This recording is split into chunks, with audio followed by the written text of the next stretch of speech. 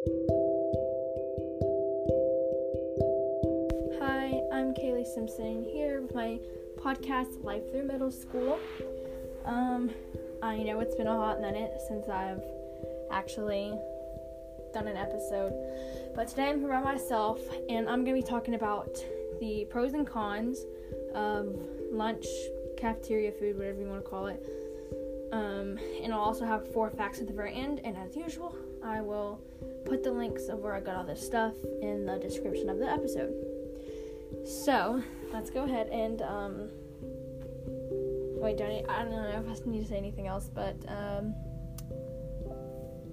yeah, I don't know, but let's get started. Okay, so I guess we're going to start with the pros, because there's not that many of them. I have more cons than pros, I think. I don't know, but there's not that many pros. So, I'll start with the pro. There's many options. Most schools have lots of options for lunch food. They may not be that healthy, but there's still usually plenty of options depending on your grade or whatever. Kids can discover a new food that they've never eaten before. Like, I discovered, orange chicken. I never knew what that was until I went to school and ate that lunch food there, which I never ate it, but I knew what it was. I never knew what it was at home. I figured it out through school. Eating lunch at school can teach good table manners, because you're at school, you don't want to start a food fight at school. You don't want to get up and go, you're not going to get up and go fill your water cup without asking at school. So it's teaching good table manners. Eating lunch at school also saves time for parents. For packing lunches, they don't have to take time in the morning or at night whenever they pack lunches to do that, because the school already has it prepared. Another thing is that when eating lunch at school, kids have a better attention span, because they had a break, so now they can pay longer attention. And it improves some students' moods, because I don't know about you, but I get really moody when I'm hangry. So eating lunch, you have a break, you get to go eat something, you're in a better mood. Okay, so let's go ahead, and I'm going to go ahead and tell you 2 facts, and then the other 2 at the very end of the cons. So 2 facts are, school lunches are age specific by your grade. So kindergarten through,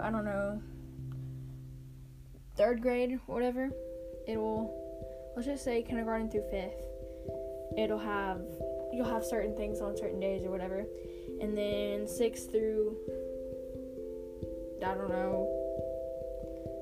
8th, you have different lunch, and then 9th through 12th or whatever, you have different lunch because of your different ages. You have different foods on that day or whatever. I know I say whatever a lot, I'm sorry. Another fact is that school lunches include more whole grains, and that's true, because I don't know about yours, but at my school, they give us lots of whole grain stuff. It's nasty, but it's good for you, so that's a good thing. Okay, let's go ahead and start with the cons. Your child may choose not to eat lunch that day. A lot of kids use their lunch money. If you give it to them, they could go use it to do trading cards, or they can use it to go buy candy or whatever from somebody else. Some kids don't use it to actually buy their lunch. And here's another fact, here's another thing. Although there are lots of options, children are tempted not to eat it because most of the food is nasty there. Their food variety is nasty. They don't have that many foods children like to eat. Parents can't really control their kids' eating habits, because they can't they can't make the school change what everybody eats. So they can't really take control over that. There's choices, but there's less choices. There's less of a variety of choices, because usually their meals are scheduled, they have everything scheduled by date. So you can't really pick that you're going to have, nachos on Monday, because they already planned 3 months ago they were gonna have hamburgers. So you can't really choose that. And there's not that much time. Like at my lunch, we only get 30 minutes to eat lunch. I know that seems like a lot, but especially for slow eaters like myself, I don't usually get to finish all my food because there's just not enough time.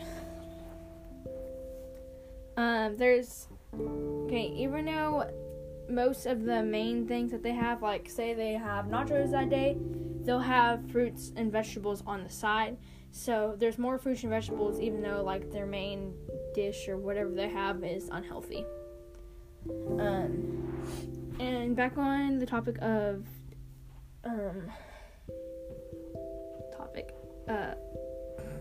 although there are options, children are tempted not to eat it because it's nasty, but also kids will try and resist the healthy food because a lot of kids don't like it, so they'll try and resist it, especially younger kids like kindergarten through 5th grade. They'll try and resist it because a lot of kids don't like eating healthy foods, and it's too expensive, especially if you have to buy your lunch. I don't have to buy my lunch because of my family's income or something, but whatever. A lot of people don't have to do that, but I know that it would probably be a lot expensive for kids who have to buy their lunch because they'll have to pay for it all the time. I see kids constantly having to put in extra money like every week or so because they're running out of money faster. $20 will only get you through like 2 weeks. Like, seriously. Okay, and last I have 2 more facts, and then children who eat school lunch are 500% more likely to consume 2 servings of unhealthy fats compared to children who bring lunch.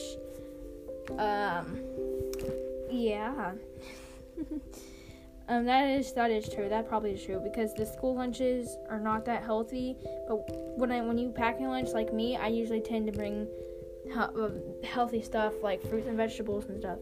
Whereas the school lunch, they only have it in little containers, to where you're not getting that much of it. And I usually, when I bring lunch, I usually pack like broccoli or celery or something as my main course or whatever. Okay, and my next fact is that there are 5 billion lunches served annually through the National School Lunch Program. And that's just a fact that I found. It doesn't really have any meaning, but yes. Okay, so I hope you enjoyed this episode of me talking about the pros and cons of school lunches. Again, I will have all the links to the websites I got the information from in the description of the episode, and let me know. You can email me